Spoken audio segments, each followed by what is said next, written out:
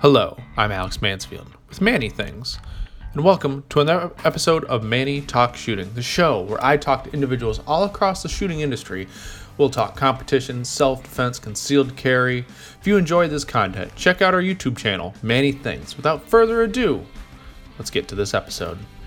Welcome back, everyone. Welcome back to another episode of Manny Talk Shooting, the shooting podcast where I talk to whoever I want to in the shooting industry. But first, let's plug today's sponsor. That would be Go Fast Don't Suck. So go over and check out gofastdon'tsuck.net. You can go get your banners, your dry fire targets, your jerseys, your shirts for your matches that you may want. If you're a match director, go ahead and hit up Bill. He can probably get you squared away with a good deal on some shirts if you want some shirts for your ROs or something. But anyway, without that, go ahead and check over gofastdon'tsuck.net. But without further ado, let's get today's topic and guest. Today's guest is Mr. Jason Wood of Targets USA. Jason, how are you doing today, sir? Doing good. How are you? I'm doing fantastic. It's somewhat spring weather here. I don't know about you. It's Alaska. No, it's snowing here right now. Does it ever not snow? Yeah. 2 days ago, we just got like a record snowfall while I was down in St. George, like 14 inches in one day. But I got to miss that one. but when you came back to the shop, did you have to then plow it out to get into the shop? No, I'm in a big row of rental buildings, so they take care of all that. Oh, there you go. Guess why you pay rent, right? Yeah, I just had to get the snowblower guy with the Bobcat to go do my driveway because it's not a shovel-sized driveway. Yeah, no, shovel-sized driveways are not fun. No, it's like quarter acre worth of driveway, so it's not something you want to shovel. No, I mean, unless you really want to die from a heart attack, I mean, or hypothermia, whichever happens first, I guess, right? Right. Well, Jason, some people know who you are. I know a little bit of who you are, but you want to tell the common listener who is Jason Wood and what is Targets USA? I'm up in Alaska, obviously, if you haven't gathered that. I've been doing targets now since just a little bit before 2014. Targets USA became a business in 2014, but I also built big snow plows for front end loaders and stuff. So all the metal stuff was into snow plows and heavy equipment and stuff like that. My background's heavy equipment, which is why Zach and those guys are telling you about me running an excavator and stuff like that, helping them build bays. That's what I'm actually better at than shooting. I just don't do it anymore except for helping build ranges. But yeah, I started building targets when the plows were kind of doing their own thing, and it evolved pretty quick from there. And now, as most people know, we've got a pretty extensive line of targets. Yeah, you definitely do have a big line of targets. I was surprised when I kept searching through all of the target options. I'm like, there's this many targets? And things I didn't even think you had. So, yeah, it probably needs to be streamlined a little bit, but there's still tons of stuff that I haven't even built because I don't have the time or the resources to. Because if I'm going to build it, I got to put it on the shelf or try to put it on the shelf, keep it on the shelf. It takes quite a bit of money to put a new product on the shelf in enough quantity to hopefully be able to ship it right away when people order it. Mm-hmm. Yeah. So there's a lot of stuff I haven't even started to build yet. So. Well, yeah, and especially since you use flat rate boxes to ship everything, Yep. Like you'd think that'd be unheard of. I bet the mailman hates you. I don't ever talk to them. I go right to the airport post office and back up to the loading dock and don't have to talk to anybody, so they don't know it's me. Oh, fair enough. So, well, especially with you use the flat rate boxes, you already have a label. You're all ready to go. You just load it up, back up, load it right into a cart in the post office, and that's it. It also saves the package from getting beat up by a postal carrier picking it up from me. It's just that one less handling, so the boxes will stay together a little better. And we use a lot of tape. Mm-hmm. Try to keep it together. But yeah, everything that people see on the website can fit in flat rate boxes. We do have the option to send for ranges and stuff, one-piece popper plates and 18 by 24s, like big steel challenge plates and stuff like that. But it doesn't ship for free, and it obviously doesn't come in a flat rate box. Right. But we do a lot of with bigger plates. Mm-hmm. It's pretty cool, to be honest with you. I mean, it's kind of really cool that you're in Alaska, like almost disconnected from the world, but you're still able to ship everywhere and service all these ranges. It's quite fascinating. And it costs the same. Doesn't matter if I'm shipping it to Seattle or Florida, it still costs the same. Mm-hmm. So, and actually we've had really good luck with the 2-piece popper plates. They bolt together right below the score zone. There's a couple, you can call them pros or cons, because they bolt together below the score zone. They actually they're quiet. They're quieter when you shoot them. So there's no ding fairy, like Steve Anderson likes to say. Mm-hmm. And they don't seem to warp. They don't seem to cup as fast because that rigidity of the two plates overlapping, being bolted together. It actually takes the harmonics away. And the plates actually seem to last longer in the 2-piece configuration. The only downside to them is if you want to flip and rotate them, you have to unbolt the 2 layers and then move them, because you want the front layer towards the shooter to be the top, because you don't want to lip like this for a frag to come off. You want it like that. So that's the only downside we've seen. But again, we haven't seen them cup, so that's not really an issue, because you never have to swap them out. Mm-hmm. So, but the advantage with the single plate poppers for ranges, with the way our popper works, is there is 0 hinges or hardware on the plate itself, so you can turn it from front to back every time you shoot it. Mm-hmm. You don't have to take a bolt or hinge or anything like that out to be able to flip it back and forth. So that's really nice. Oh yeah, that's definitely nice. Especially it gives the shooter, even like a personal shooter who wants to go practice all the time, you get so much more life out of that popper. Yep. I know Jay Beal, he likes his he likes his Targets USA popper, even though he only shoots 3 rounds at it a day. Yeah, he has 2-piece ones though, because they shipped in a flat rate box to him.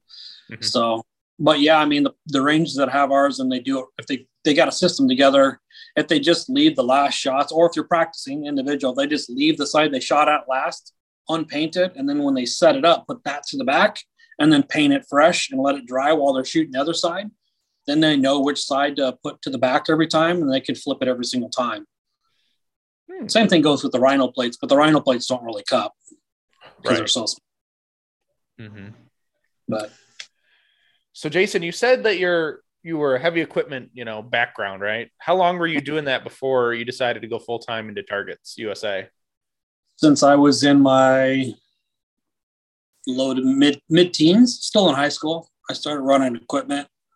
Got some opportunities, worked for free for a lot of hours just to get experience running equipment, and got pretty good at that. That's like I tell people all the time, I'm a better equipment operator than I am shooter. Mm-hmm.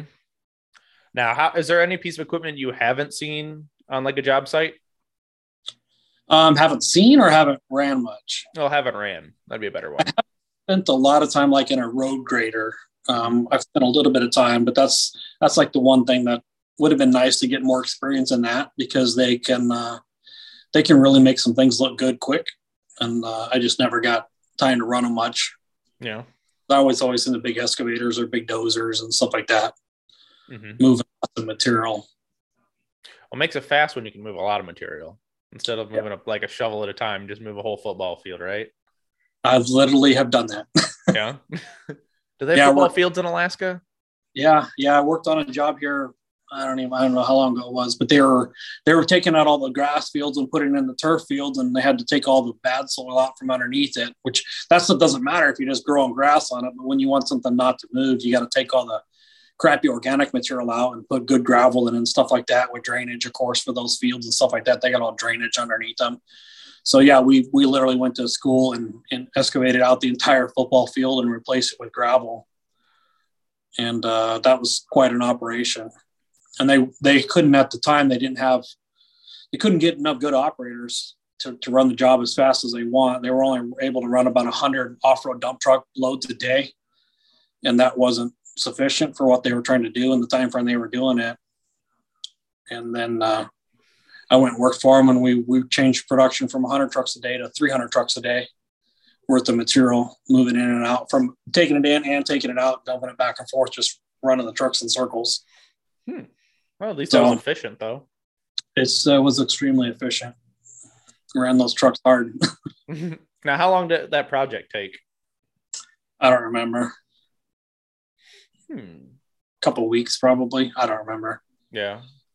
It was already when I got there, and then we stayed afterwards to do all the fine tuning, sculpting everything for landscaping and whatnot afterwards. And then they moved me to a different school to work on a different football field. So I worked on that job with several different schools throughout the summer for a big company here.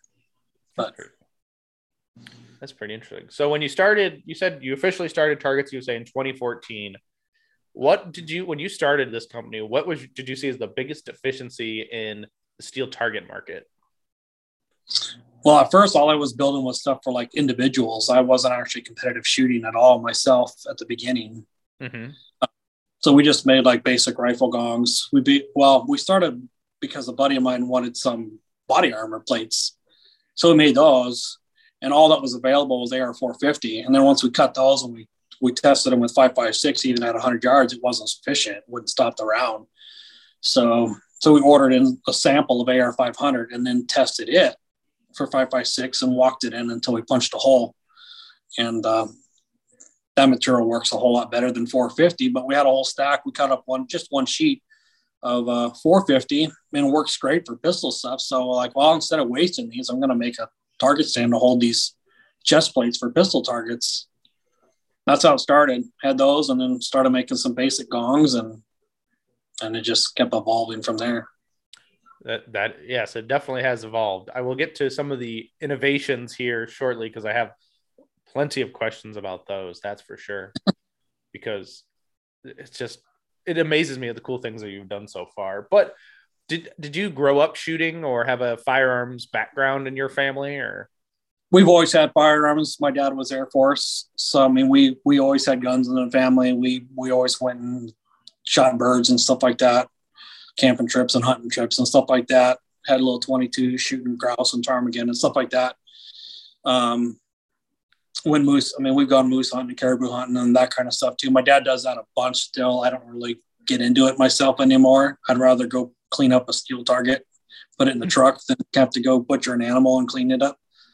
It's a lot easier, a lot cleaner. Yeah. So I don't do much sport hunting and whatnot anymore. My dad does every year, so I can go raid his freezer whenever I need some meat. There you go. That's always how it works. Now, all vacuum packed, ready to go. Oh yeah, it's all processed. You're all good. You're like, all right, cool. Now, Have you always lived in Alaska, or did you move at some age? Yeah, I was born here. Yeah, family brought up because of the military, and I was born here. Been here my whole life. I'm ready to leave, though. I'm kind of tired of the snow. I mean, it doesn't matter. Wherever you move, the snow's going to follow you because, I mean, it's just like inevitable, right? Like you could go to Florida or Texas, and now there's going to be snowstorms everywhere, you know? It's like. I have gone to Florida. My grandparents used to live there. We went to visit them, and it snowed when we got there. That was pretty bad. They're probably like, leave now. You brought the S word. My daughter went to visit her friend in Tucson, Arizona here a few years ago, and she went there and it freaking snowed in Tucson when she was there. It's pretty miserable. It definitely is. Now, at what point did you get into competition shooting? Honestly, can't remember the year, but it had to have been somewhere 2017, 2018, maybe. It was few years into doing the target stuff. That I actually started shooting it myself. I actually started sponsoring a little bit of events and got some of the local shooters into like the state match here and whatnot prior to that. And then I'm like, why am I coming here and sponsoring this and not participating? This looks fun. So then I started shooting them myself and it grew a lot from there once I started reaching outside of Alaska. Oh yeah. Now, what division or what discipline did you start in when you started competing? Well, technically I was in open because at the time I had a M&P Performance Center with a dot on it. So because it had those little serrated or little ports in the barrel, it was an open gun. But I realized pretty quick on that. Well, one, the grip angle on that gun didn't fit me very well. Got a hold of a friend that's open gun here locally. 2011, realized that the grip angle was much better suited for my natural point of aim. So went out and got the first 320 X5 regular one, and I've been shooting 320s ever since. And I'm running. I've had the regular X5, had the Legion, decked them all out, and now I have the 320 Maxes. Yeah, pair of those. They're sweet. It's kind of hard to beat the value on those Maxes. Yeah. Yeah, they're sweet. And I have a partnership with Gray Guns as well. I have all the trigger kit components and laser stippling, and then I do a bunch of other custom work on the grip too, locally here, and I've done some of that and shipped them out to other people, grinding out the mag wells on and relieving behind the mag release and undercuts on the. I do some grinding and polishing on that kind of stuff as well. Take that angle grinder, right? No, not an angle grinder. No, Dremel with some nice bits and then polishing them up with sandpaper and everything after that. They're super smooth. They're way more comfortable after the work is done. Yeah. I've shot a couple Legions, and unfortunately their stock triggers didn't impress me due to the fact that they needed some ovens. 100% agree. The stock triggers are not that great. They're doable for an out of the box gun, but the Gray Gun triggers work good. They're still, I mean, once you shoot a 2011 or something that has a really nice trigger, they all feel like crap. But a 2.5 pound, 2.5, 2 3/4 pound trigger pull with the Gray Guns kit works really well. I mean, when you're shooting, you don't notice it. If you're just sitting there trying to manipulate the trigger, just checking it out, it's going to feel a little spongy and you're not going to really care too much for the feel. But when you're shooting it, it's a non-issue at all. Oh yeah. Yeah, I would agree. I mean, even when I was running a stock Glock trigger, you don't notice it when you're in a match, like, or you're shooting like in practice. You notice stock Glock trigger because all your shots will be left trying to yank the crap out of that thing. It's so hard. I mean, somewhat. I mean, we'll have to put that to a test. We'll have to give Jay a stock Glock trigger again and see. Yeah, that would be interesting. It would be. He'd be like, as fast as he's pulling the trigger to see if especially those second shots, if they're going to be left or not. Mm-hmm. He'd have enough control over that with that 3 times as heavy trigger pull. Mm-hmm. Yeah. Although I think Jay is also an anomaly in the world. I think he's a cyborg. Just doesn't want to tell us. He's amazing. Yeah, I like Jay a lot. Jay's a good dude. I like Jay. Jay's a good dude. Jay, I know you're listening, so love you, buddy. We know we're listening when it records, when it airs. Yeah, for sure.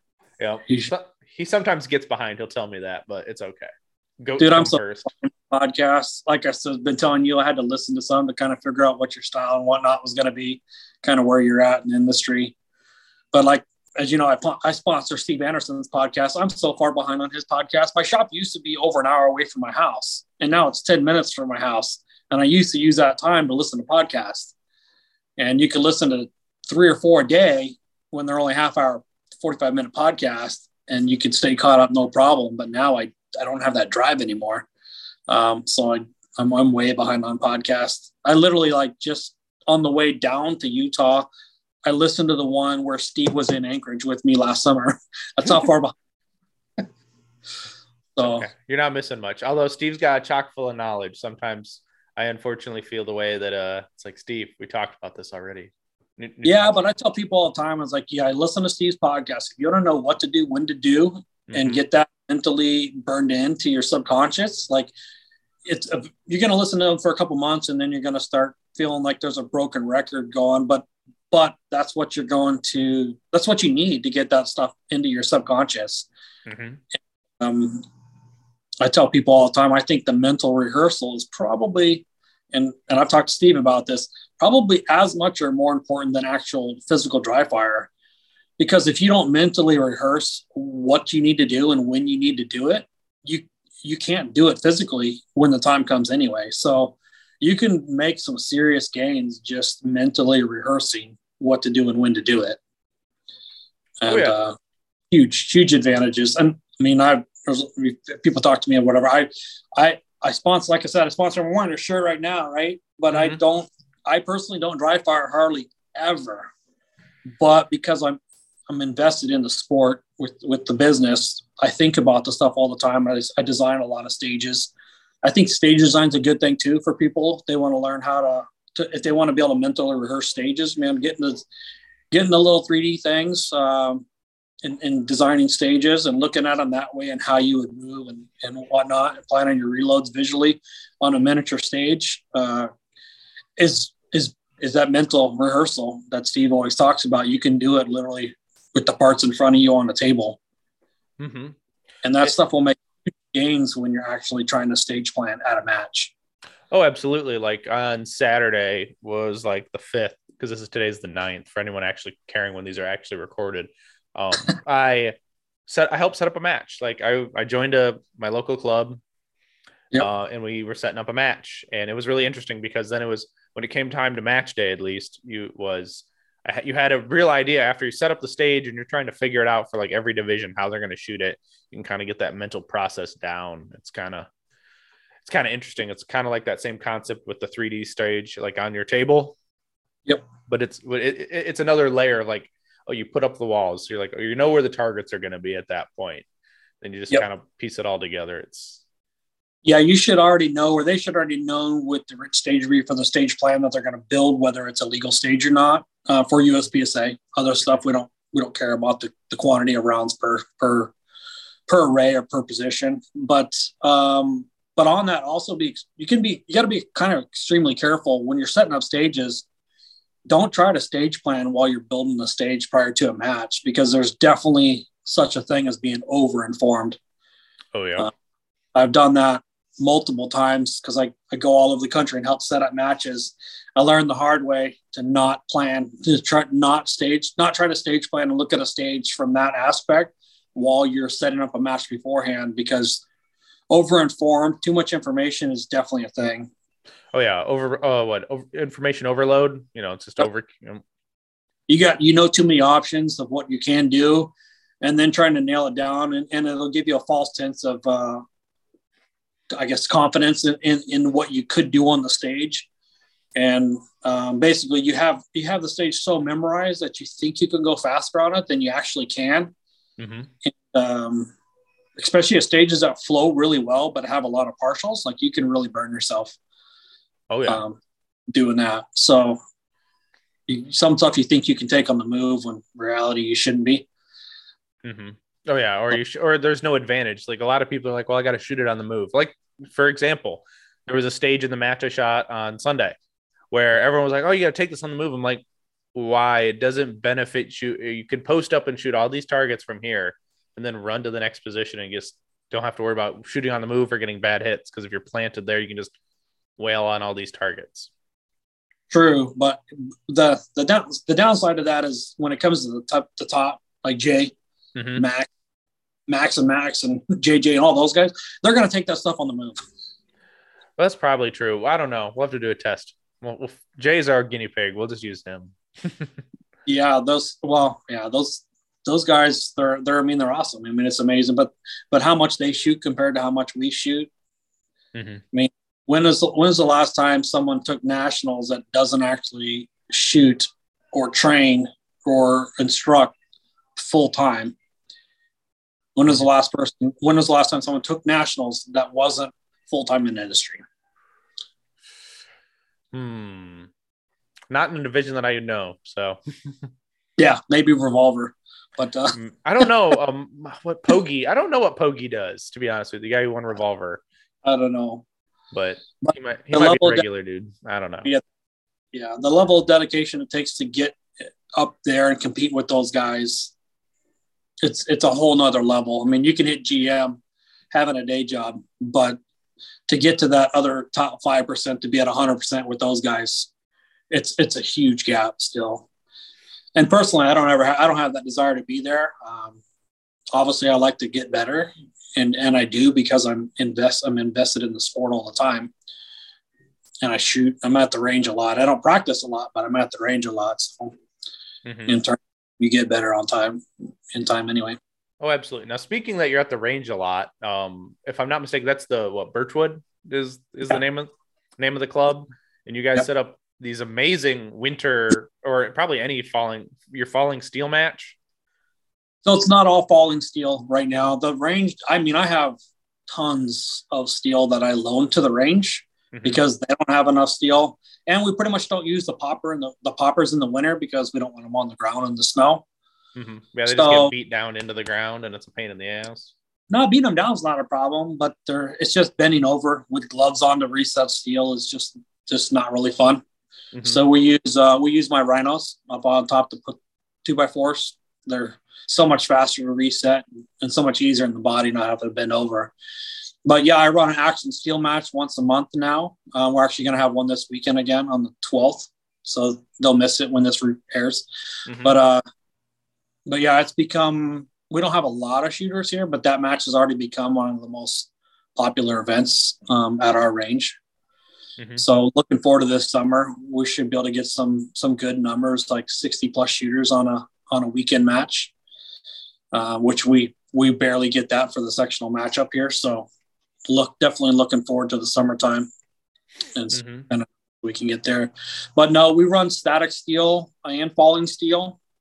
Once we get a little bit more of my rhinos and stuff like that, or come summertime where we can use the poppers, then we'll have some static steel stages and some all falling steel stages. But then the all falling steel stages are one hit per piece of steel, where the static steel stages or a mix, which we've been doing mixes now. So squares and rectangles get 2 hits like a paper target, mm-hmm. and rounds or round score zones like poppers are 1 hit, and they're gonna they can be static or they can fall as well. So some of the stages will right now we'll run like squares and rectangles with rhinos for falling steel, and then some of the other stages will be all static. Just the rounds and the squares will all be static, but it'll be 2 hits on squares and rectangles and 1 hits on rounds. And those go really fast. If you don't not having any reset, you can go real fast. We've been running basically a group of shooters through up to 20 people so far in less than 2 hours on 4 stages. So it's pretty efficient to show up and shoot 4 stages. Oh, that definitely is. I mean, I don't think anyone could say they shoot 4 stages in less than 2 hours. Yeah, so they're dual bays. So one stage, one bay is really what we get to use is really narrow. So it's got a dual purpose stage. It'll have falling steel incorporated in like stage 1. In stage 2, we'll leave the rounds down, and it'll be all the squares and rectangles. And a lot of times we'll do like a 3 per hit on that one to keep the round count decent. And most of the time we'll do that with a retreat as well. So it'll pretty drastically change the stage. Or we'll have a different start position.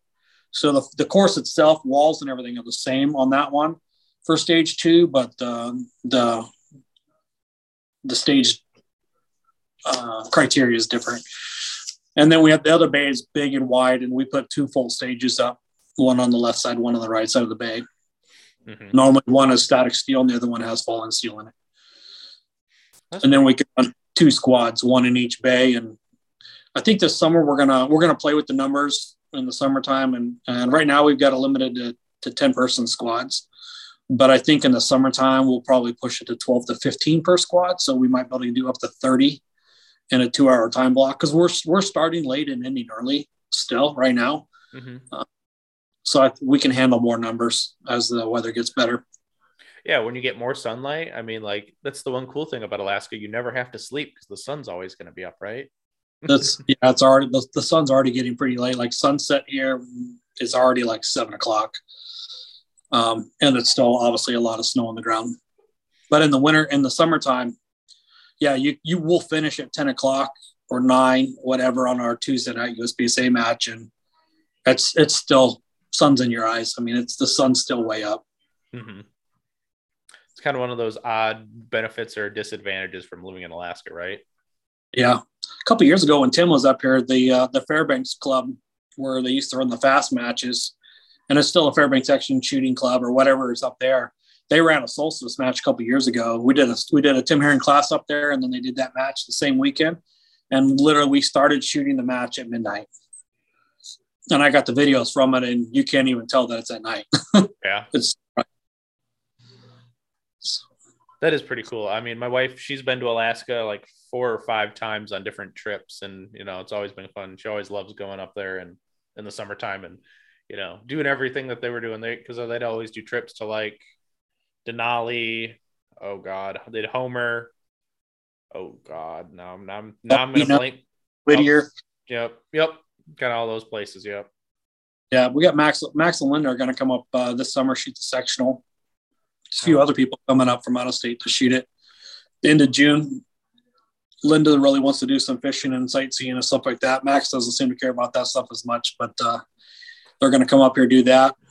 We may or may not do a class. He kind of doesn't care if he does a class right now at this point. He's such a busy schedule. Mm-hmm. But it'll be cool to have him up here. Oh, it definitely would be. Hopefully he will decide still to do the class. I got people that really would like to take a class from him. Yeah, because I mean, who wouldn't want to take the class from the national PCC champion undefeated? Yeah. Yep. Yeah, he's such a nice guy too. I really, really enjoy working with him. Mm-hmm. Every interaction I've had with Max has always been positive. So he's always got back to my messages and whatnot. So it's always good. Have you tried to have him on the podcast? I've not asked Max. Maybe Max will listen to this, but I have to reach out to him. I do want to talk to him about his PCSL as well and what his ideas for that is, because that's a really cool concept. Not a concept. It's a really good idea because it's a league with safety rules that make sense, that aren't arbitrary or dumb, and it's different match styles. It's kind of cool because you were just there for what, the Carbine and After Dark, right? I've been to every single one that he's done except for the After Shot Show one, which was technically just a local match. But I've helped him run all of them. I've set up all the targets and everything on them, and they run good. The attendance on this one was a little bit lower. There's only like 60 or 70 for the day Carbine match and another 50 for the After Dark match, but it ran great. And so the next one he's canceled the 3-gun one and the Summer Showdown one. So the PCC only match, I think in November, is the next one, and then there'll be a 2-gun championship in December. And I'll be those. Mm-hmm. You've been all of them. That's kind of cool, and you're always putting those spars steel out and making it a little bit challenging. How do you like the Cobalt range? It's beautiful. It's unfortunately doesn't sound like it's going to be available for too much longer, another year or two or whatever. And then it's going to get developed into housing or whatever is what it sounds like. But we don't know exactly when that's going to happen. But we know that's what they're talking about doing, because Cobalt sold off like the majority ownership of that property to some buddies of theirs or whatever. And I mean, they're into making money, but Cobalt's also already looking for another piece of property because they really like what Max is doing as well. Plus, they want a function fire range for themselves for testing all their stuff. So hopefully they find another piece of property. If they do, I've already told Max to let them know. I'll come down there and run equipment, move some dirt around, build the bay out. We're probably going to rent a dozer before the PCC championship also, and do some other work at the current range, even though it won't be there for long. But we're going to move some dirt and build some other bays and put some other berm work in before those 2 matches this fall. That'd be pretty exciting, that's for sure. Because everyone's talked really good about those matches. I'm not gonna lie, those matches of yeah. I mean, everybody should try to go do them, but definitely even even this Carbine match. Of course, it was generally Carbine, but you could shoot PCC in it as well. But the PCC only match too, just something that people want to be aware of if they're going to go do is plan on shooting 50 to 80 yard shots with your PCC. And from standing, like unsupported. And that's an eye opener for people that don't do that kind of shooting. Oh yeah. A lot of people go and plink it, 10, 7 yards, maybe 25 if they feel frisky. Yeah. Yeah. He has an 8 MOA rule. So at 50 yards, the smallest the target can be is 4 inches, but that's pretty small. And he won't have anything. I doubt he'll have anything at 50 yards, 4 inches for the PCC match, but you're for sure going to see stuff like 8-inch rounds at that kind of distance, at 50 plus yards. Mm-hmm. So, and there was some at this match too. And I shot the night match. This first time I actually shot one of the matches. I've helped with all of them, but shot the night match this time. And it was a lot of fun, but those long range targets for the PCC are tough. They block big time. Oh yeah. Now, what kind of rifle did you shoot at the night match? I got to shoot Max's rifle actually, because I didn't bring any gear. So he kind of just told you, "Here you go. Here's a rifle. Here's some ammo. Go shoot." Here's the rifle, ammo. Here's some mags. Go shoot it. And so yeah, I mean, it's not that I didn't have good equipment, but I'm not used to shooting, especially offhand at 80-yard targets with the PCC in the dark. Mm-hmm. It's definitely different. I mean, I shoot night matches here in the wintertime with our league at Birchwood, but of course, nothing like that, right? Nothing. I mean, we got the most you're going to see is like 20 yards steel and it's not going to be that difficult. So 50 to 80 yard steel, it's pretty tough. Definitely better off with a rifle for some of that stuff than a PCC. Oh yeah. But, now, go ahead. But they're great matches. I mean, everybody should definitely look into them. That PCC match is going to be a lot of fun.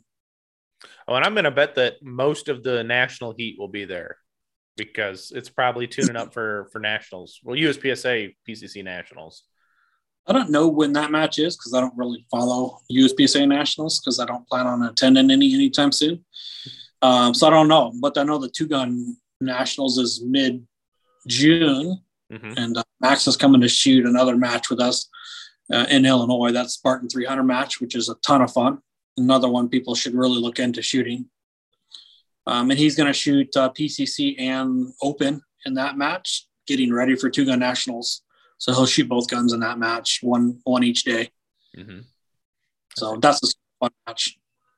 Yeah. Now, how was it? Was it interesting having to deal with kind of like the chem lights and a little bit of lighting at the night match? Or they were literally just some little, I'm assuming he got them off Amazon. They're just some little battery powered work lights with, they call them a gel strip, but just like the different colored sheets cut into strips and taped over the light.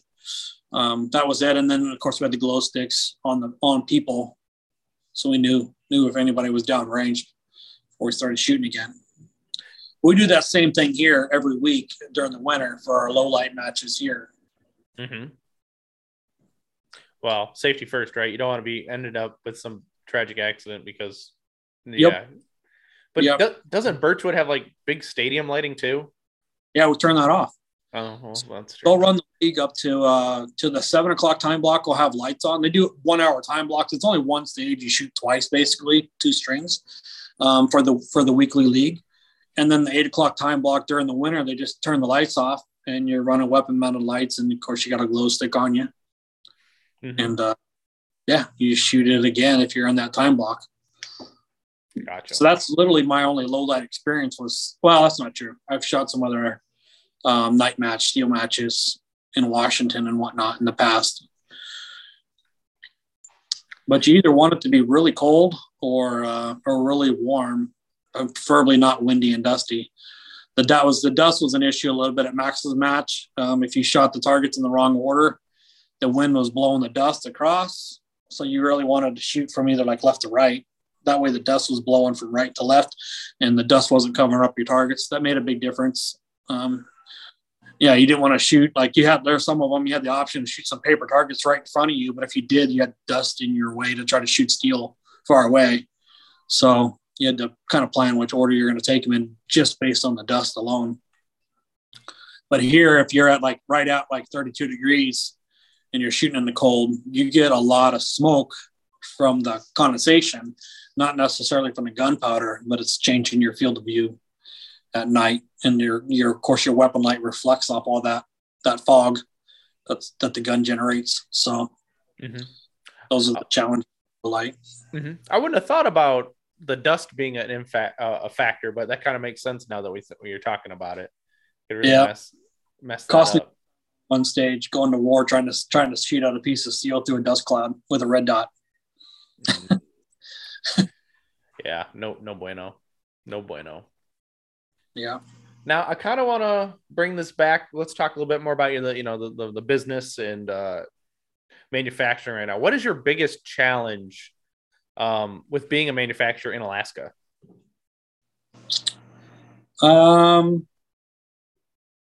Cost of steel,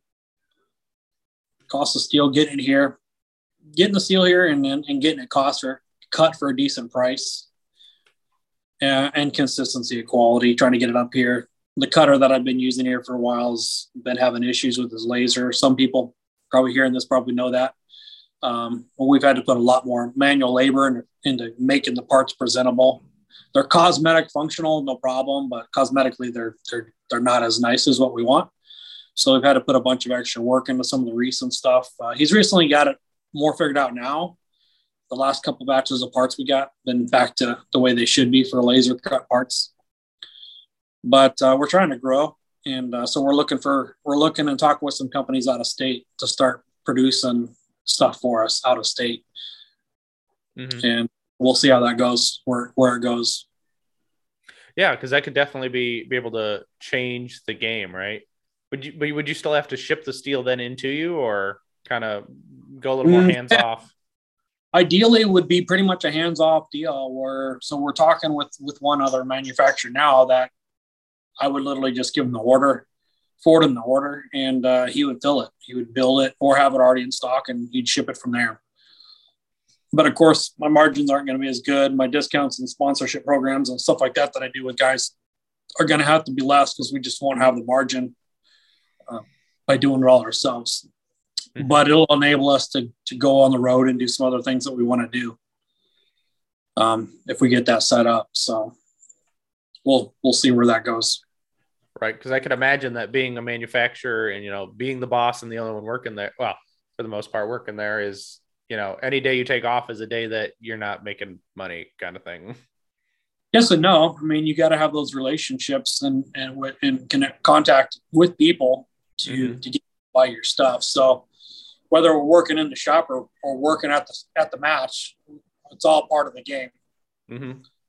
But being able to not have one suffer while the other one takes place would be nice. So.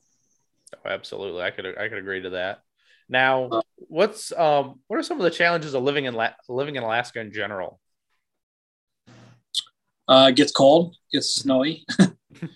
Other than that, it's no different than living anywhere else. We all the same amenities that everybody else does. So I wouldn't really say that there's any challenging. The challenge as far as the business goes is bulk orders. Yeah. When someone orders 20, 30 poppers or whatever, getting that out in a cost-effective way is a little harder, a little more time consuming because we're not going to ship it in flat rate boxes. We're going to cut one-piece popper plates and then that has to go out on a pallet. So then we're shipping it back to Seattle and then it's going over road after that. And that can get expensive and time consuming. Oh yeah, and then they've got to be able to accept a pallet of some way of accepting that pallet. Yep.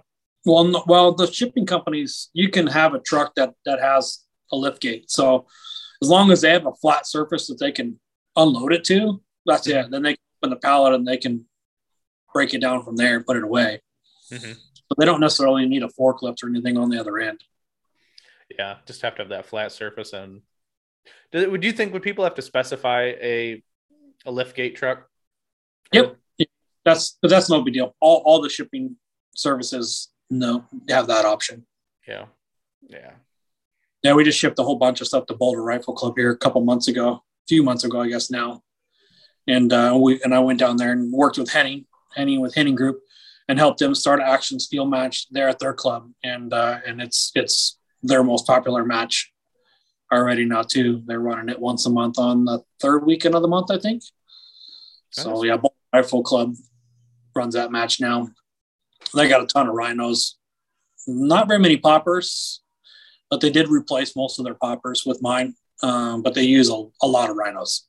Mm-hmm. And then they got stuff to run Steel Challenge too. They're using it for the action steel match, but they're looking for a local guy there who's interested in Steel Challenge to run a monthly Steel Challenge match there. That's pretty cool. Yeah, and those rhinos are definitely the ticket to that kind of match. And even in general, that's a good segue. We can go into that. Yeah, go right ahead, man. I go right ahead to that one. Yeah, so the rhinos, most people know already, is it's a KD plate on top of 2x4. And using those is so much more efficient when setting up a match. And the reset time is so much better. The range officers and the match directors and whatnot just need to know proper setup. It'd be nice if USPSA would actually fix their wording on how KD plates should be used and set up. But the biggest thing is we can obviously ask JJ and other people like that. Would you rather have a popper or a KD plate, even if you're painting between shooters? And really shooters should want KD plates and match directors should do it too, because as we all know, nobody's actually making a living shooting these matches. And if you have an issue with a piece of steel, you're way better off if that piece of steel is a KD versus a popper. Because as long as there's evidence of a hit on it at all, you get an automatic reshoot instead of getting screwed over by a popper that didn't fall. Mm-hmm. Because it wasn't most likely because it wasn't maintained properly by the staff. And I'm not trying to dig on staff because we need them to help keep the matches going, and we appreciate them doing the work. But part of doing the work is checking your equipment every couple squads or whatever, and making sure stuff stays within calibration, especially full size poppers. Mini poppers you can get away with a lot more lean on the popper, and it's still going to go over with minor. But big poppers, they need to be maintained, especially when you're talking nationals. Mm-hmm. But on that note there too, if we're painting between shooters, why are we worrying about calibration of the steel? Technically, that steel shouldn't even have to fall unless it's an activator. Mm-hmm. We're just wasting time. If we're going to paint between shooters and we're going to reset steel, why are we even doing it? If it's not an activator, that thing might as well stay up. Mm-hmm.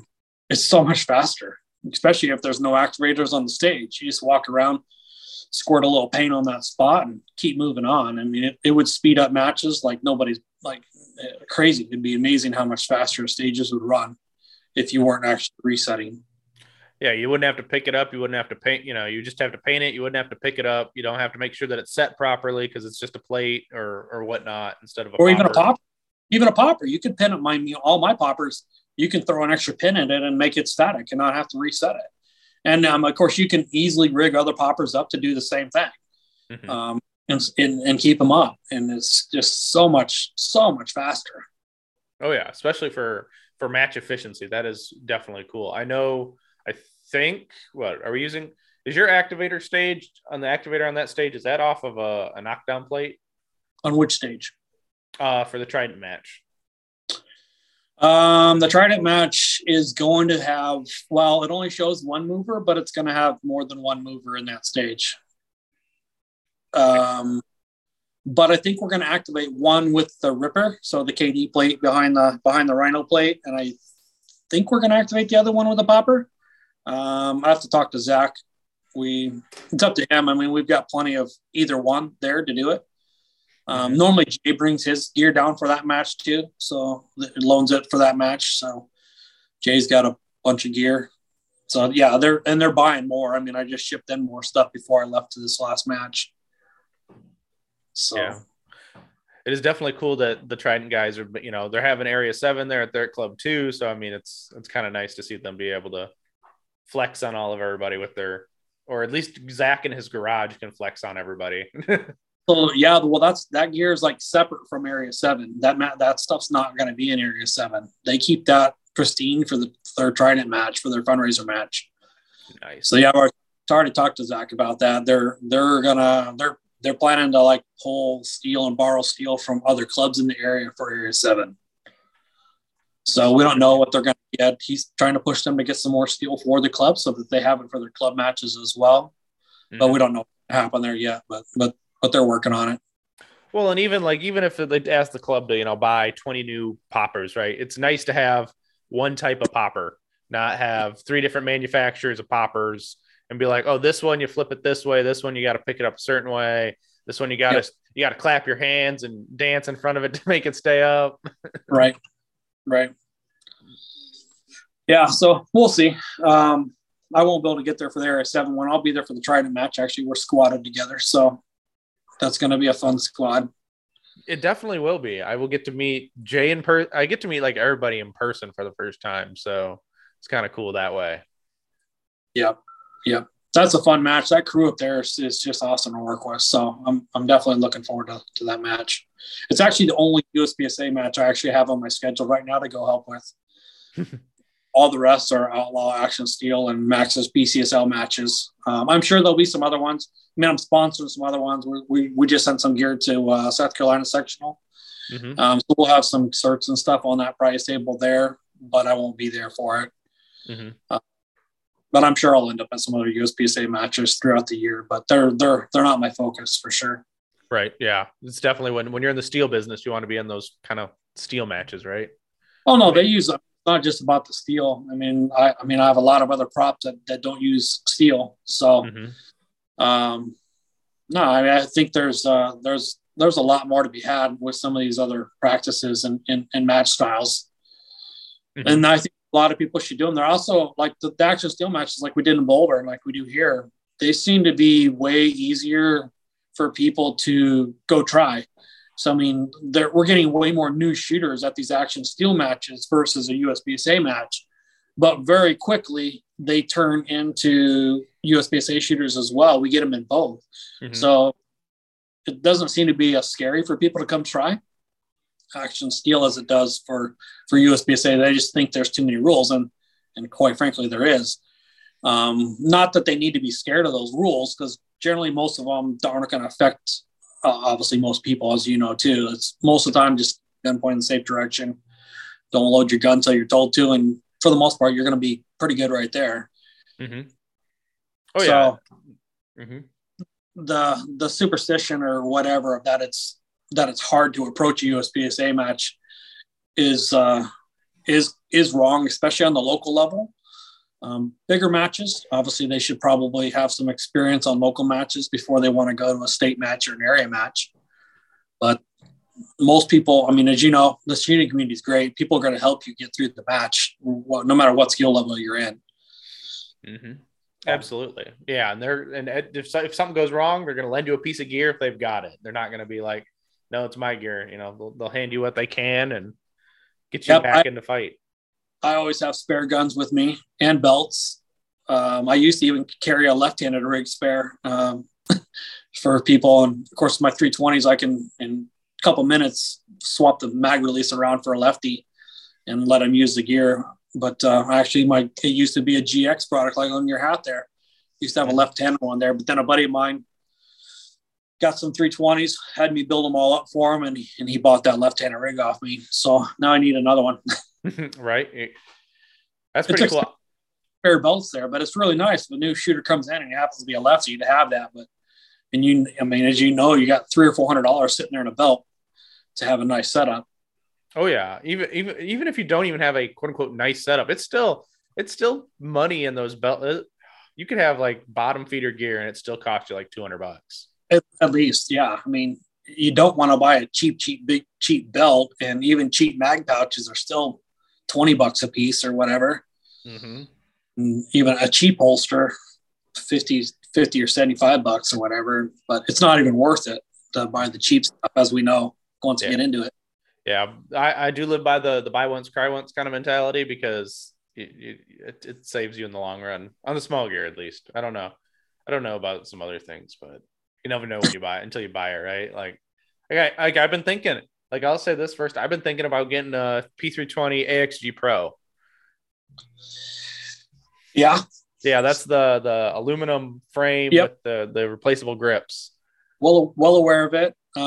Been debating getting one because of another project that I've been wanting to do for years. Mm-hmm.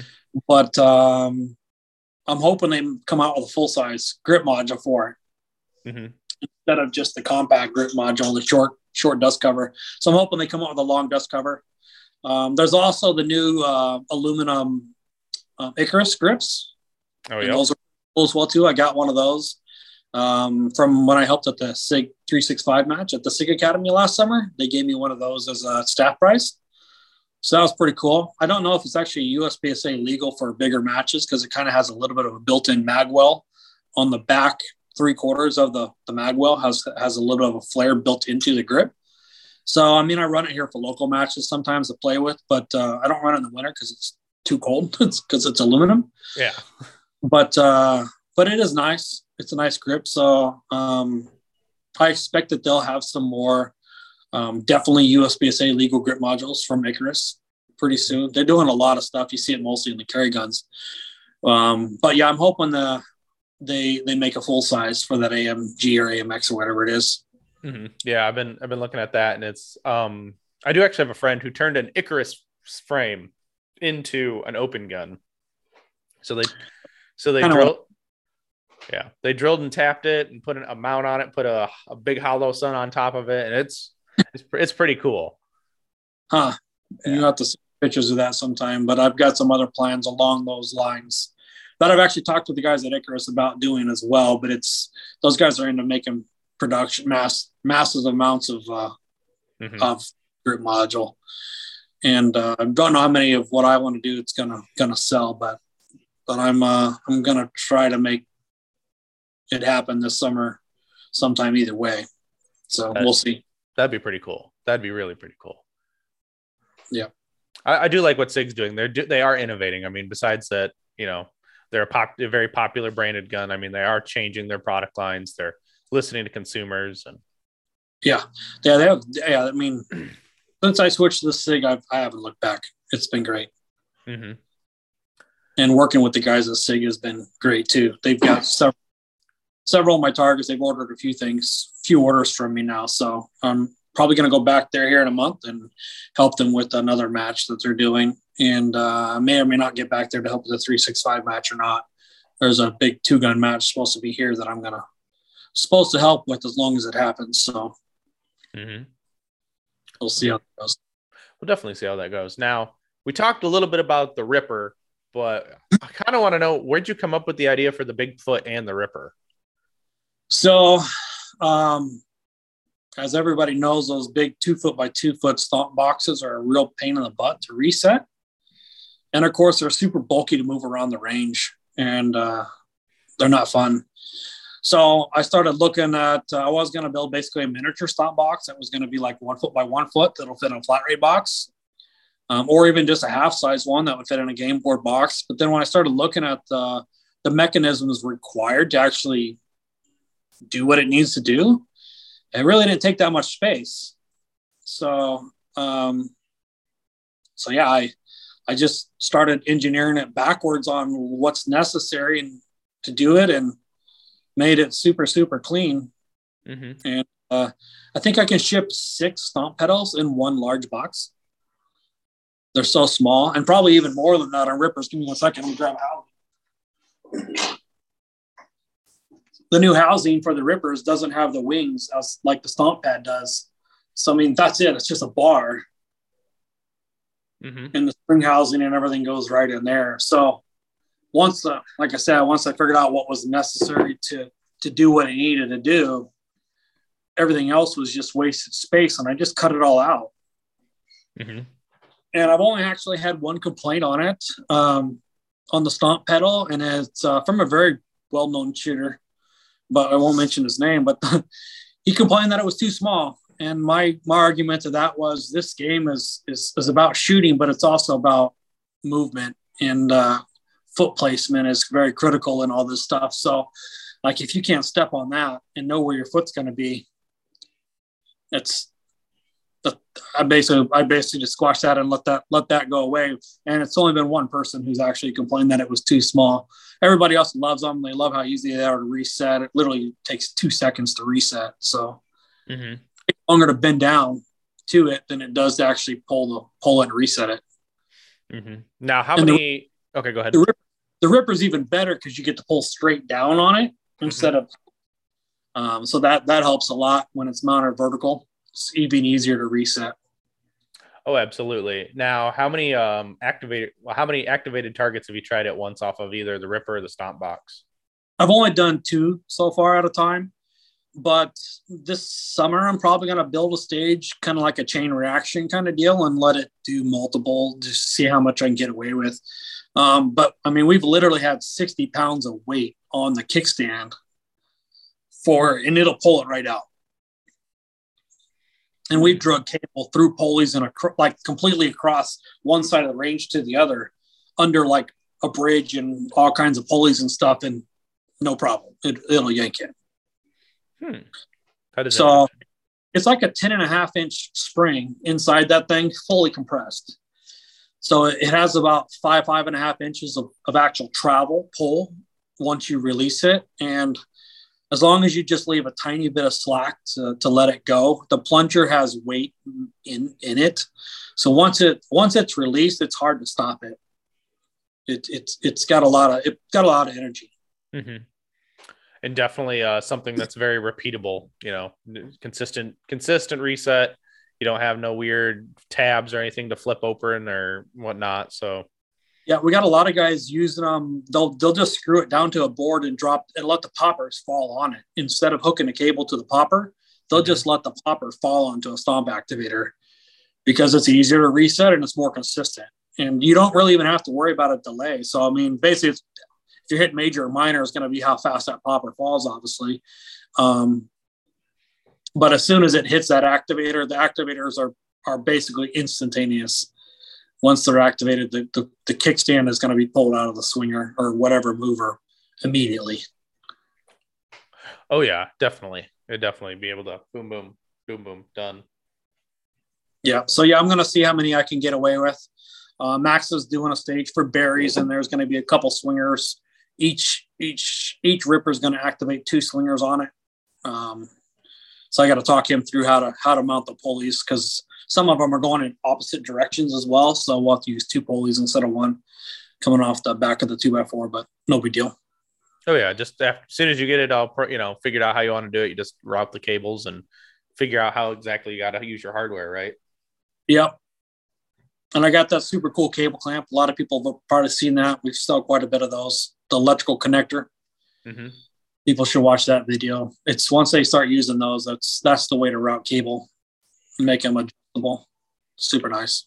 Mm-hmm. And where's that at? Facebook, Instagram? It's on both. Yep. Okay. Yep. And there's a different video on the webpage. I can't tell you exactly what page it's on right now. Probably linked on the swinger page. I'm not sure, but the hardware's on the web.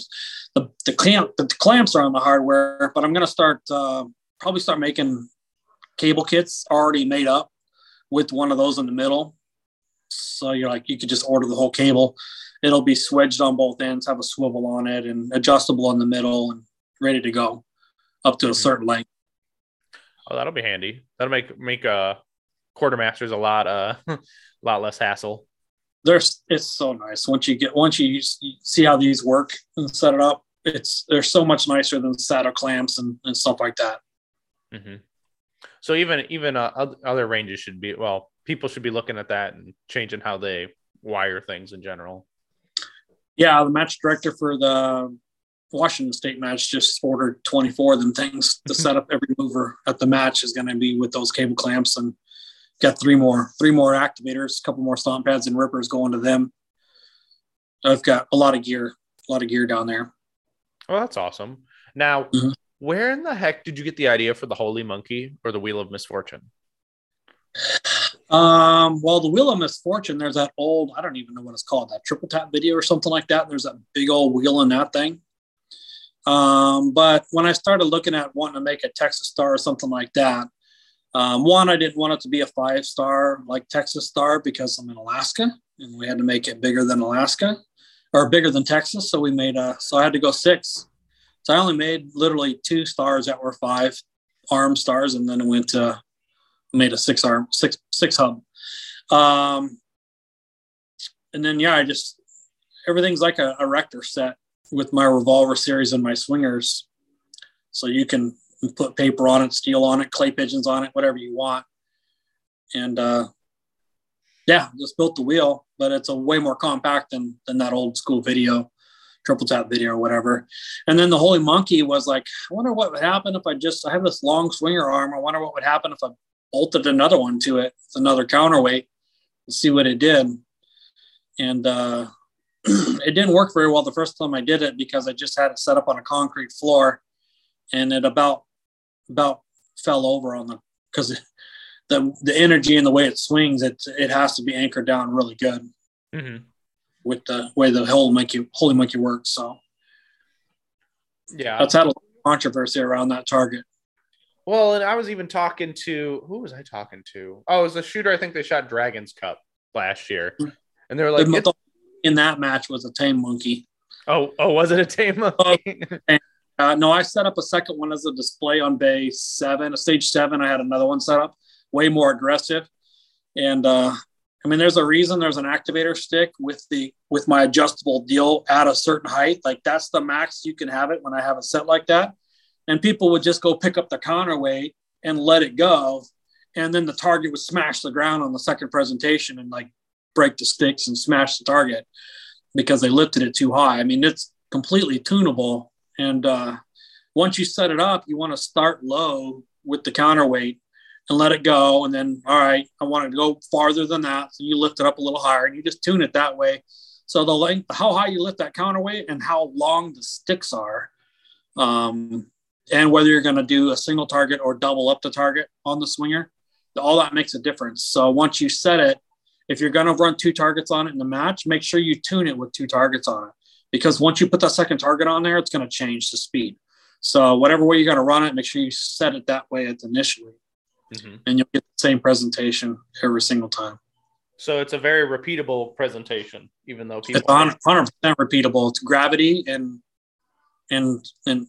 weight swinging on bearings. It does the same thing every single time. Because I think, what was that? I think people who had never seen the Holy Monkey before, I think Area 1, 2021, were having there was 2 on there on the same stage, activated by 1 popper. It's pretty nasty. I mean, I could imagine, especially when they really don't come to a rest. Well, I mean, I guess they do if you really want to wait that long. How long does it take? 10 minutes or longer. They're pretty wild, but they do the same thing. And I can't mention names on some of the people, but they reached out afterwards and like, yep, that thing does have a pattern, and I need one to practice. And this is some of the best shooters in the world that message afterwards and wanted one to practice. They're 100% consistent. You can watch every shooter. There's tons of videos. I mean, that was probably the most posted video from Area 1 last year. And you can watch everybody's videos from activation, and that those things do the same thing every time. You do want to keep the target dry, and you might not be able to tell in the video, but every time we do that, we try to put a cover over the swinger in the set position. So if it does start raining, the only time it's out there in the water is when it's activated. So you do want to try to keep the targets dry, because the weight of the target does make a difference. So you don't want to let it get too wet. And if you do, just swap them out so you can keep it consistent. A hole being punched and a pacer replacing it, not a big deal. But you definitely don't want to let it get saturated with water. That will affect it. So that's just a matter of maintaining your targets during the match, depending on what your conditions are. Everybody should know that. Absolutely, yeah. And that's a good point you made, that if you want to have 2 targets on there, you better be testing it and setting it with 2 targets, not just one and then hoping for the best. Part of the problem in Dragons Cup, and I mean, it didn't matter because they started the match with 2, but they originally had set it up and tuned it with 1 target, and it was more aggressive. But before they started the match, they had 1 target on to witness it and how they wanted the target to look. But then when they went to start the match, they put the second target in, but didn't adjust it accordingly after that second target was put on there. So it was pretty mild. I think that was stage 2 or 3 that had the Holy Monkey on it. But yeah, it was pretty mild because they stuck the second target on there without adjusting the counterweight to account for that extra weight. But it was fun. It still wasn't a normal swinger, but it could have been way more aggressive than what they had it set up. The ones at Area 1 last year were extremely aggressive. Yeah. They were basically touching the ground on the second presentation on both of them. Spicy. Now, if someone was interested in getting a Holy Monkey, can they use it as a regular swinger as well? Yeah, you can just, the second pivot point is literally 2 bolts, and you can just take it off and then take the crossbar off of that, put it on the other one. You can also adapt it to a steel plate swinger with an extra part. But yeah, you can convert it. Jay mostly uses his actually as a regular swinger because he knows he's going to see regular swingers more than Holy Monkeys. So he most of the time has it switched over to a regular swinger. And that thing with that long arm and a heavy counterweight that the Holy Monkey gets, that thing will swing forever. You can definitely dry fire multiple swinger presentations on it. No problem. Yeah, there you go. Full size dry fire swingers. No more of those itty bitty ones, right? Most of those guys in Maine and those guys, Zach and Mark, I don't know if Chris has his own, but then Jay, I mean, those guys all have full size swingers to practice on. Mm-hmm. And we sell a lot of swingers, and our swinger's super portable. Even a basic swinger, I think right now is like maybe $300. We had to raise the price because of steel prices.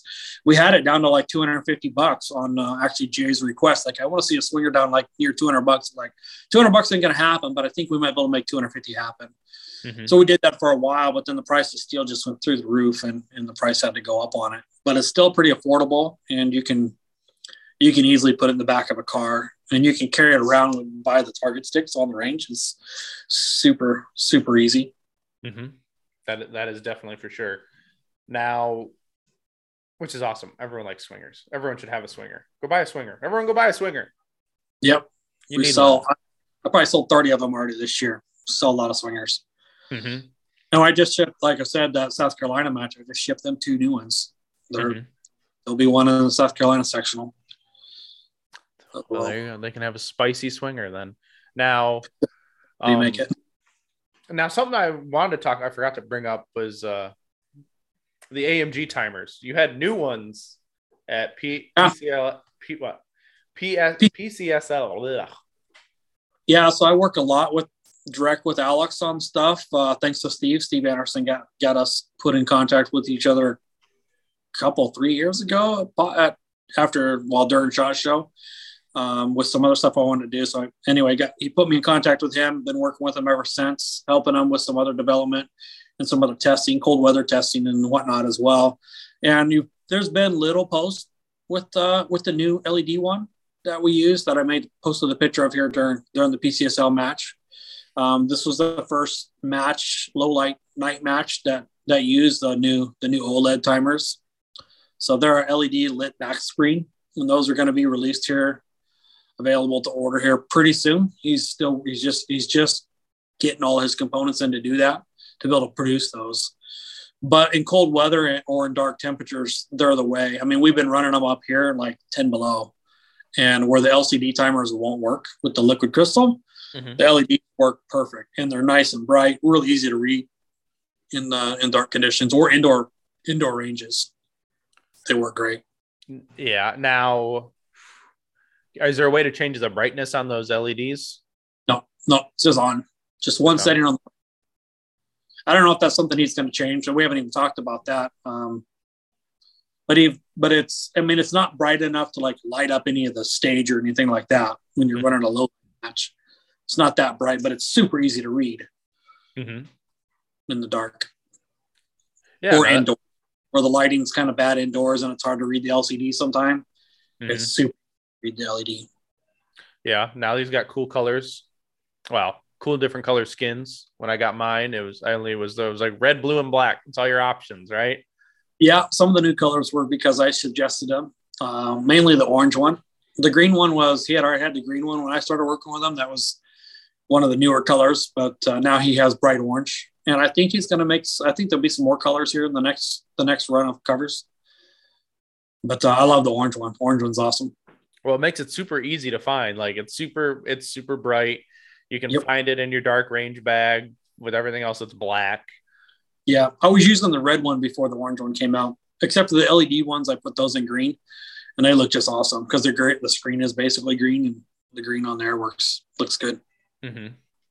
Well, and then you also were you flexed off and had some cool 3D printed tags. You've really liked the 3D printer lately, haven't you?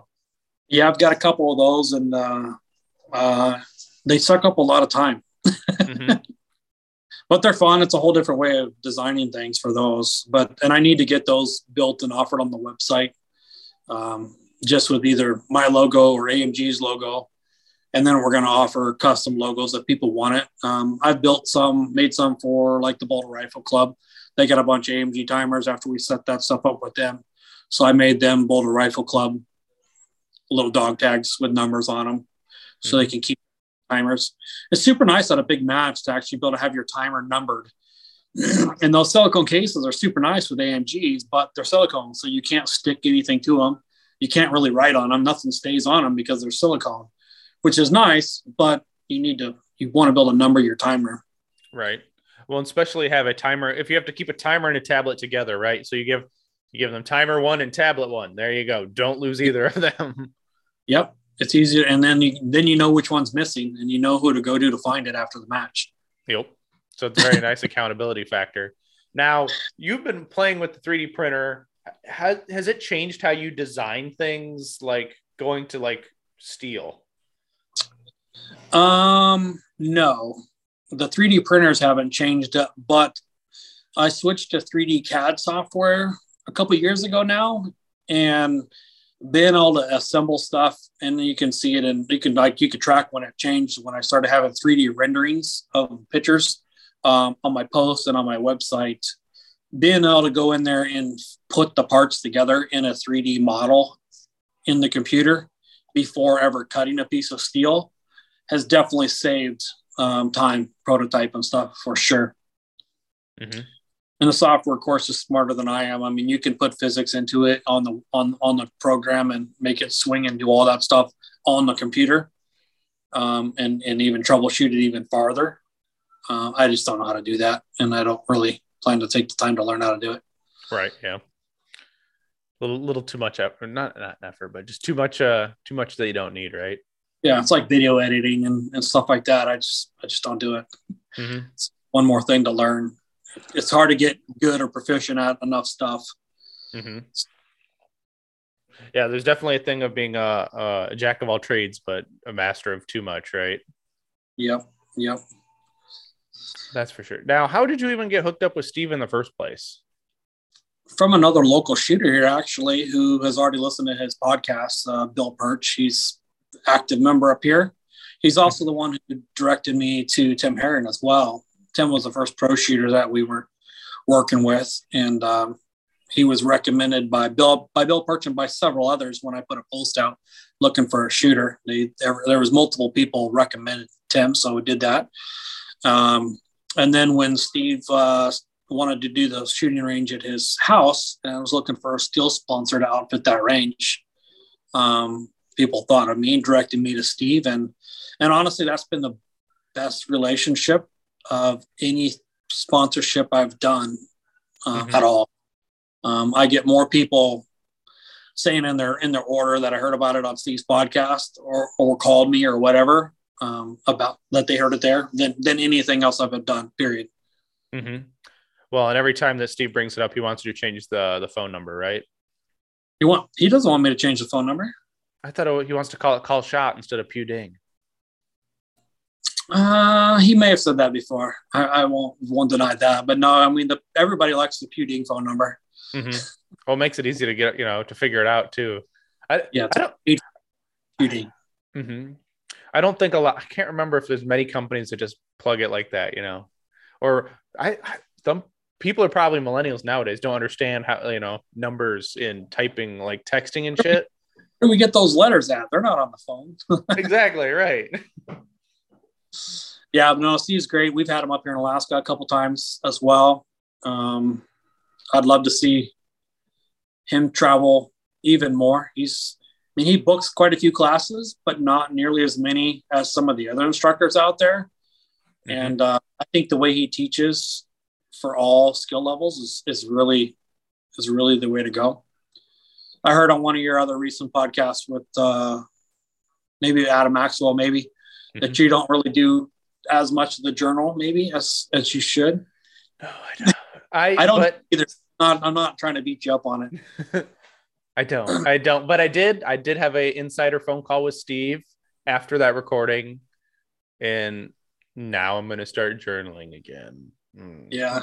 For me, I don't know if it's not that I don't have the time. It's just the effort to sit down and start writing about it when it's like, because like I'll do dry fire 2 days, right? And I'm like, oh, now I got to write 2 entries, or I got to write a note about what I did in the first one, which is pretty much writing a journal entry and then writing a second journal entry when I put them all together. It's like, yeah, I know I'm not doing everything that I probably could be doing as well for shooting for sure. And probably even for business. I'm not the best business person. I just have some good ideas, and I'm diligent enough, persistent enough to work through it and make it happen. That's why we got here. Mm-hmm. Exactly. Yeah. You figure you're able to make it enough along the way, right? Yep. It's fun.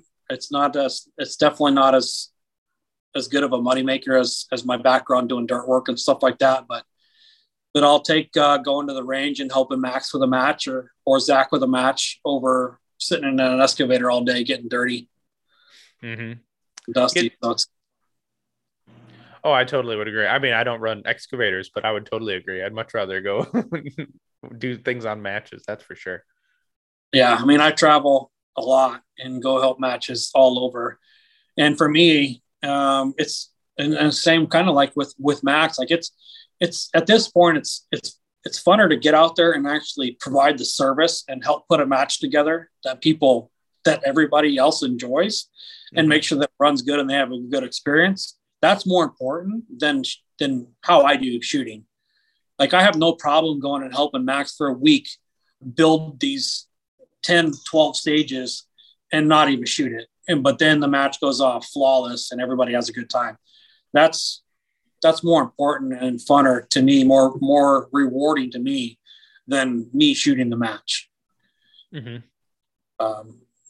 And yeah, so and that's why my product has probably evolved more than a lot of other people's product, is because I'm doing that stuff. I get out there and I see what problems they're having when they're putting matches together. And there's a lot of other companies out there that have done a lot for the shooting sports, especially in the past. I don't think anybody's doing as much as I'm doing now, but even when they were participating and doing a lot of stuff for matches, a lot of them weren't actually on the ground helping with matches. I go and help the matches, and I'm not just putting my steel together on the match on the ground. I'm putting anything that they have, that they already have. I mean, we've got to work with what they have to build the match. My priority, of course, is making sure my gear is set up on the stages that have my gear and make sure it's all right. But after that, I'm there to do whatever they need me to do to help get the match going. And a lot of times I actually work as Mr. Fix-It at the match to make sure everything goes because I have enough experience to figure out what needs to happen to make whatever gear work. So normally that's what I'm doing. And if you set it up right, you should be really bored as Mr. Fix-It if you did your job right. Oh yeah. But there is going to be that one guy who shoots and breaks the cable. I don't know. It seems like the last major match I worked. Marco. Shooting cables. I don't know how they do it. The popper's here or the activator's right there, and then like we're gonna shoot over here and shoot the cable on the ground. And so split the cable. So at the December match, at the PCSL December match, we had a popper falling onto one of my stomp activators, and it ripped the cable so hard because the kickstand was up high on this big steel plate swinger, and of course the activator's down low. When it ripped it, whipped it up in the air behind a paper target. So we shot the activator and then went to shoot this paper target, and the cable had flown up behind the target, and he shot the cable in the air. And he got it on video, and we were able to scrub it and get a still shot of it with the cable behind the target. And I'll give him credit for that one. At least he's not aiming at. It wasn't at the ground. We didn't have any. Yeah, but like at that December match, there was like 130 shooters over 5 days worth of shooting, and the entire repair list for the whole match was 6 line items that were really small things that we fixed. That's it. And this last match, there was between the day match and the night match, 110 or 120 shooters, and the only thing we repaired the whole match were 2 fault lines that got broke from being stepped on or whatever, being pushed on. And we replaced 1 stick on a swinger before it broke. We didn't actually repair a single prop or anything the entire match. So setting it up right makes a huge difference. Oh, absolutely. It definitely does. If you take the diligent time to go through it, and vet it and make sure everything works right, it makes life so easy.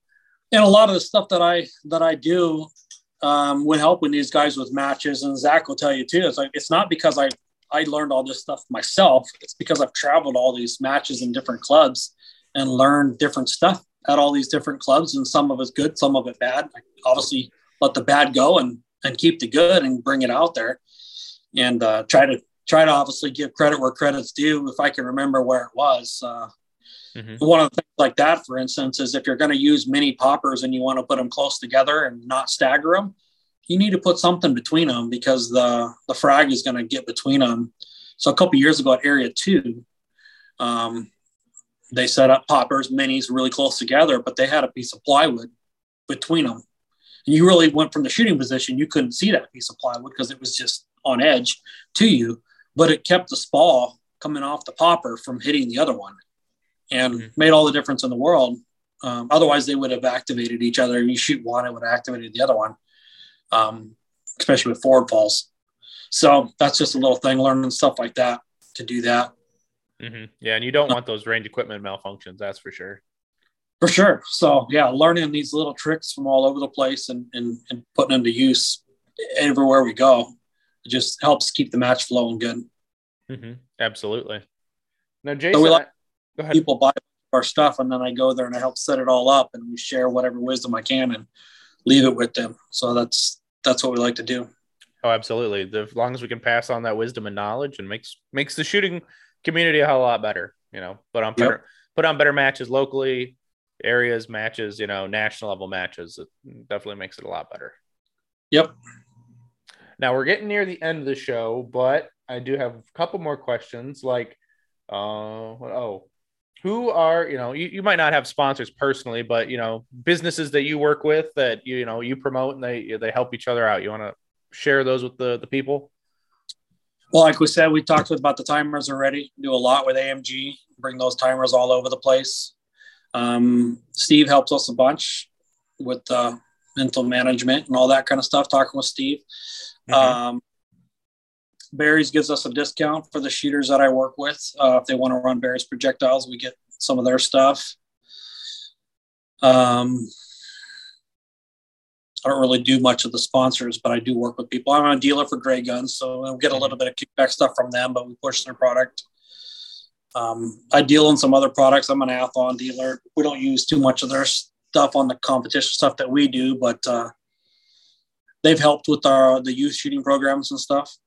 I don't have a jersey or list sitting here. I should have thought about that whenever I've listened to your other podcasts. I knew this question was coming. Yep. You do carry Hunter's HD Gold on the site? Yep. Hunter's, Brian's done a bunch for us as he's done for a bunch of other people. There's only a couple pairs on the site. I don't really move much on there, so I'm probably not going to leave them or keep them on the site very much anymore. I've got a couple pairs of the custom ones that you probably saw on there, the hydro dipped ones left. But I just don't move them. People don't go to my site for that. So I'm probably not going to keep those on there for that. I mean, going to keep using them. I love them. I love the rubies for the super bright days, but they're too dark if it's overcast. But the golds, you can get away with the golds in any light condition for sure. Oh yeah, absolutely. Golds are gold standard. That's what I'm going to say. Yep, they were good, but I really do like the rubies. Like when I'm in southern Utah or Texas or whatever, and you got the super bright or Arizona, and it's just super bright during the day. The rubies are really nice, and they really make a red dot pop on those. But I do find them to be too dark. I can hardly ever use them in Alaska. Yeah, I don't think you could get away with that in Alaska. I can't get away with them. Well, some people enjoy them here in Michigan, but I can't. No, I couldn't see using them. Like late June, July. It could probably sunny days there, but I don't know. The heat and the temperature is different here, but it's not as bright even on a bright day as some southern Utah, Arizona, Texas, stuff like that. Oh, absolutely. Now, what else? I had one more. I thought. Oh no, we have a whole list, but I don't know what your limit time frame is. Trying to keep it under 2 hours, I'm guessing. Oh, a little bit. Am I missing something important? If I'm missing something important, you better start spewing about it, because. Well, we don't have to. They're definitely on that list that we kind of chit-chatted about before. We'll bring this one up. It's actually, it was with Zach Grenier about shooting minor at the beginning, and I kind of was getting whenever that was going on, everybody was saying, "Oh, we were stupid for shooting minor when we started out." I disagree with that. I think you should shoot whatever you got Mm-hmm. and shoot minor. If you want to shoot iron sight division, shoot limited and not shoot low cap. I don't think anybody should shoot low cap starting out because I don't think you should be worried that much about doing reloads. And shooting and limited is not a bad option if you want to, because you want to shoot high cap to not be worried about reloads. And shooting minor versus major doesn't make any difference until those points are going to make a difference in your match results, like if you're going to win the match or not. Mm-hmm. So that was kind of what that note was about. I 100% think you should shoot minor and not worry about reloads and not worry about recoil. Starting out, you should shoot a high capacity division, and you should definitely shoot it in minor until you can learn to manage the recoil, until points actually become a deal. Now, minor scoring in general, major versus minor, most of the best shooters in the country, especially in open, will agree that it should all be minor scoring. I know there's petitions right now going on to lower minor or lower major power factor down to 150 or 155 or something like that to try to get within SAMI spec. Mm-hmm. But arguably they should just get rid of major scoring completely. There's only one division that it really should be there, and that's single stack in my opinion, because there's a capacity difference and a significant recoil difference between mainly 45 and 9. Not nearly the difference if you're shooting 40 versus 9. Mm-hmm. But an iron sight division without compensation, without compensators, and the capacity difference 9 versus 8, or sorry, 10 versus 8 in that. But for simplicity and competitive equity, they should just eliminate major power factor altogether. And that's there's definitely some people that disagree with that and think that, oh no, we need major. But what major power factor encourages, and the top shooters in the country, I've asked them, I've got messages from them. Major power factor encourages sloppy shooting, especially when you first get into like open. You see people just slinging rounds out there because they know they can't outrun the gun. They can't outrun the clock with the gun. They have to shoot so fast, and there's not enough penalty in points that you could actually make it up fast enough. So it's literally how fast can you run through the stage and punch 2 holes in paper while you're running through it.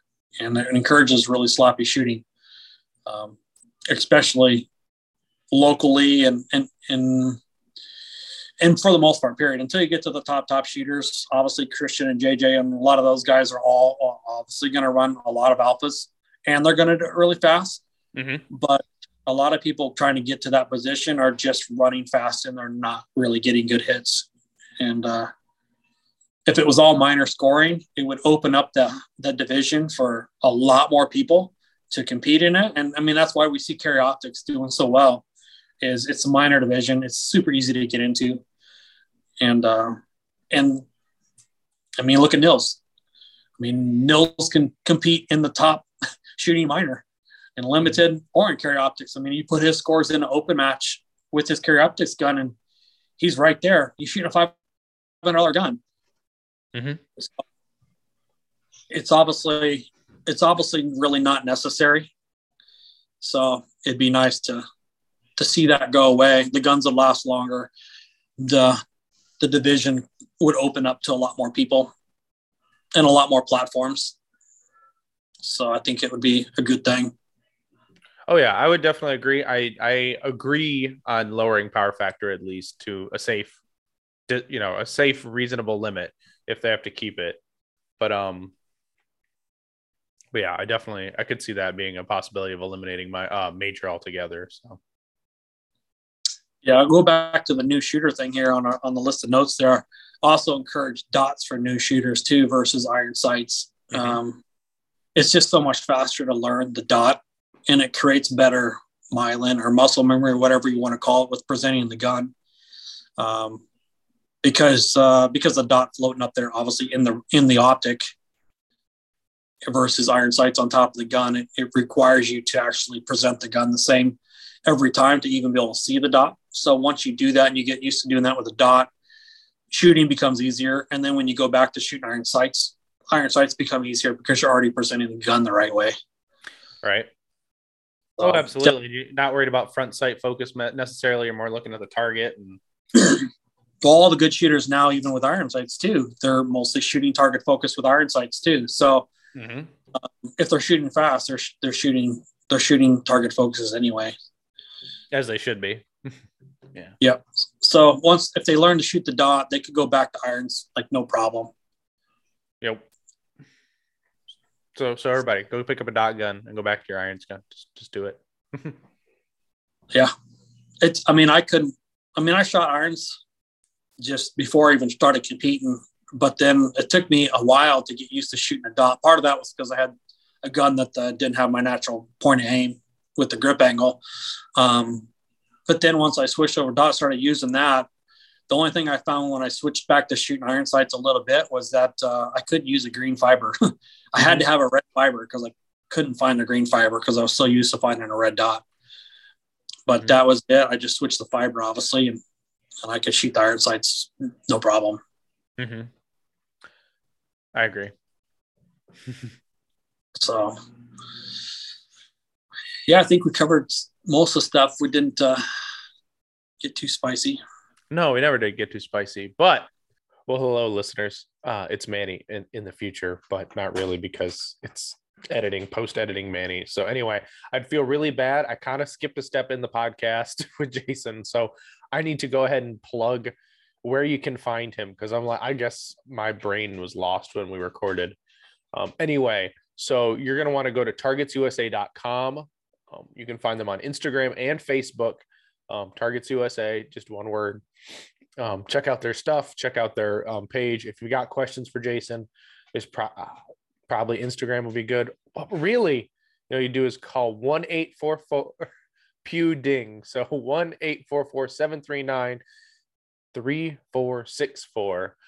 So go ahead and check that out. If you got questions, Jason will be more than willing to answer your phone calls. I kind of forgot to mention it in the podcast, but I first interacted with Jason years ago when I first took my Tim Herron class and we were talking about targets, and I called Jason on that number and he got back with me. So it was really cool actually. So you can go Targets USA on Facebook, Instagram, their website, targetsusa.com, and 1-844 Pew Ding if you need something.